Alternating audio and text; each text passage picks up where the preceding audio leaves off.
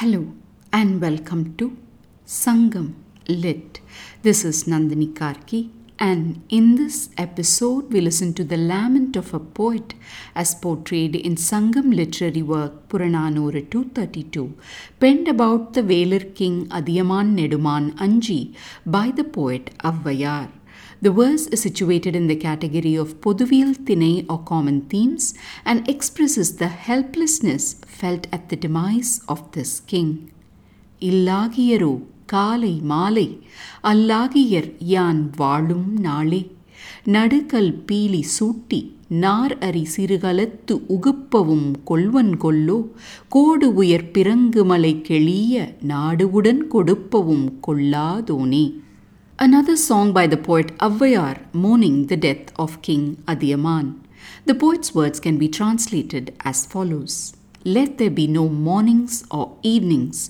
Let there be no more days of my life. Adorning the hero stone with peacock feathers, you render unto him well-filtered toddy in small vessels. Will he accept that? For he is the one who failed to accept an entire mountain-filled nation with soaring peaks many.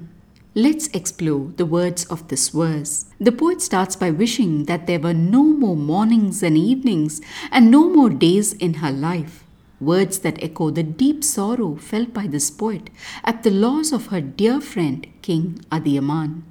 Then she talks about how the people then seem to adorn the memorial stone of the king with peacock feathers and then are seen offering liquor in a small bowl to the king. She turns to them and concludes by asking how the king, who refused to accept an entire nation with peaks when granted to him, would accept this small ball of offering. The poem illustrates the practice of installing hero stones or memorial stones in honor of kings and how people have the custom of decorating this stone with peacock feathers and then placing food and drink favored by the person being commemorated so. In the poet's words that the king did not even accept a country with soaring peaks, we can sense the anguish she feels at the demise of this king, who has left behind his land with soaring peaks so as to journey to another world. That she feels her life has no more meaning can be seen in her wishing away the days of her life. The loss of a friend is indeed an unbearable burden to be borne by the living. Thanks for listening to this episode of Sangam Lit and journeying with me to ancient lands and minds. Please visit nandinikarki.com to share your thoughts and do spread the word about Sangam Lit.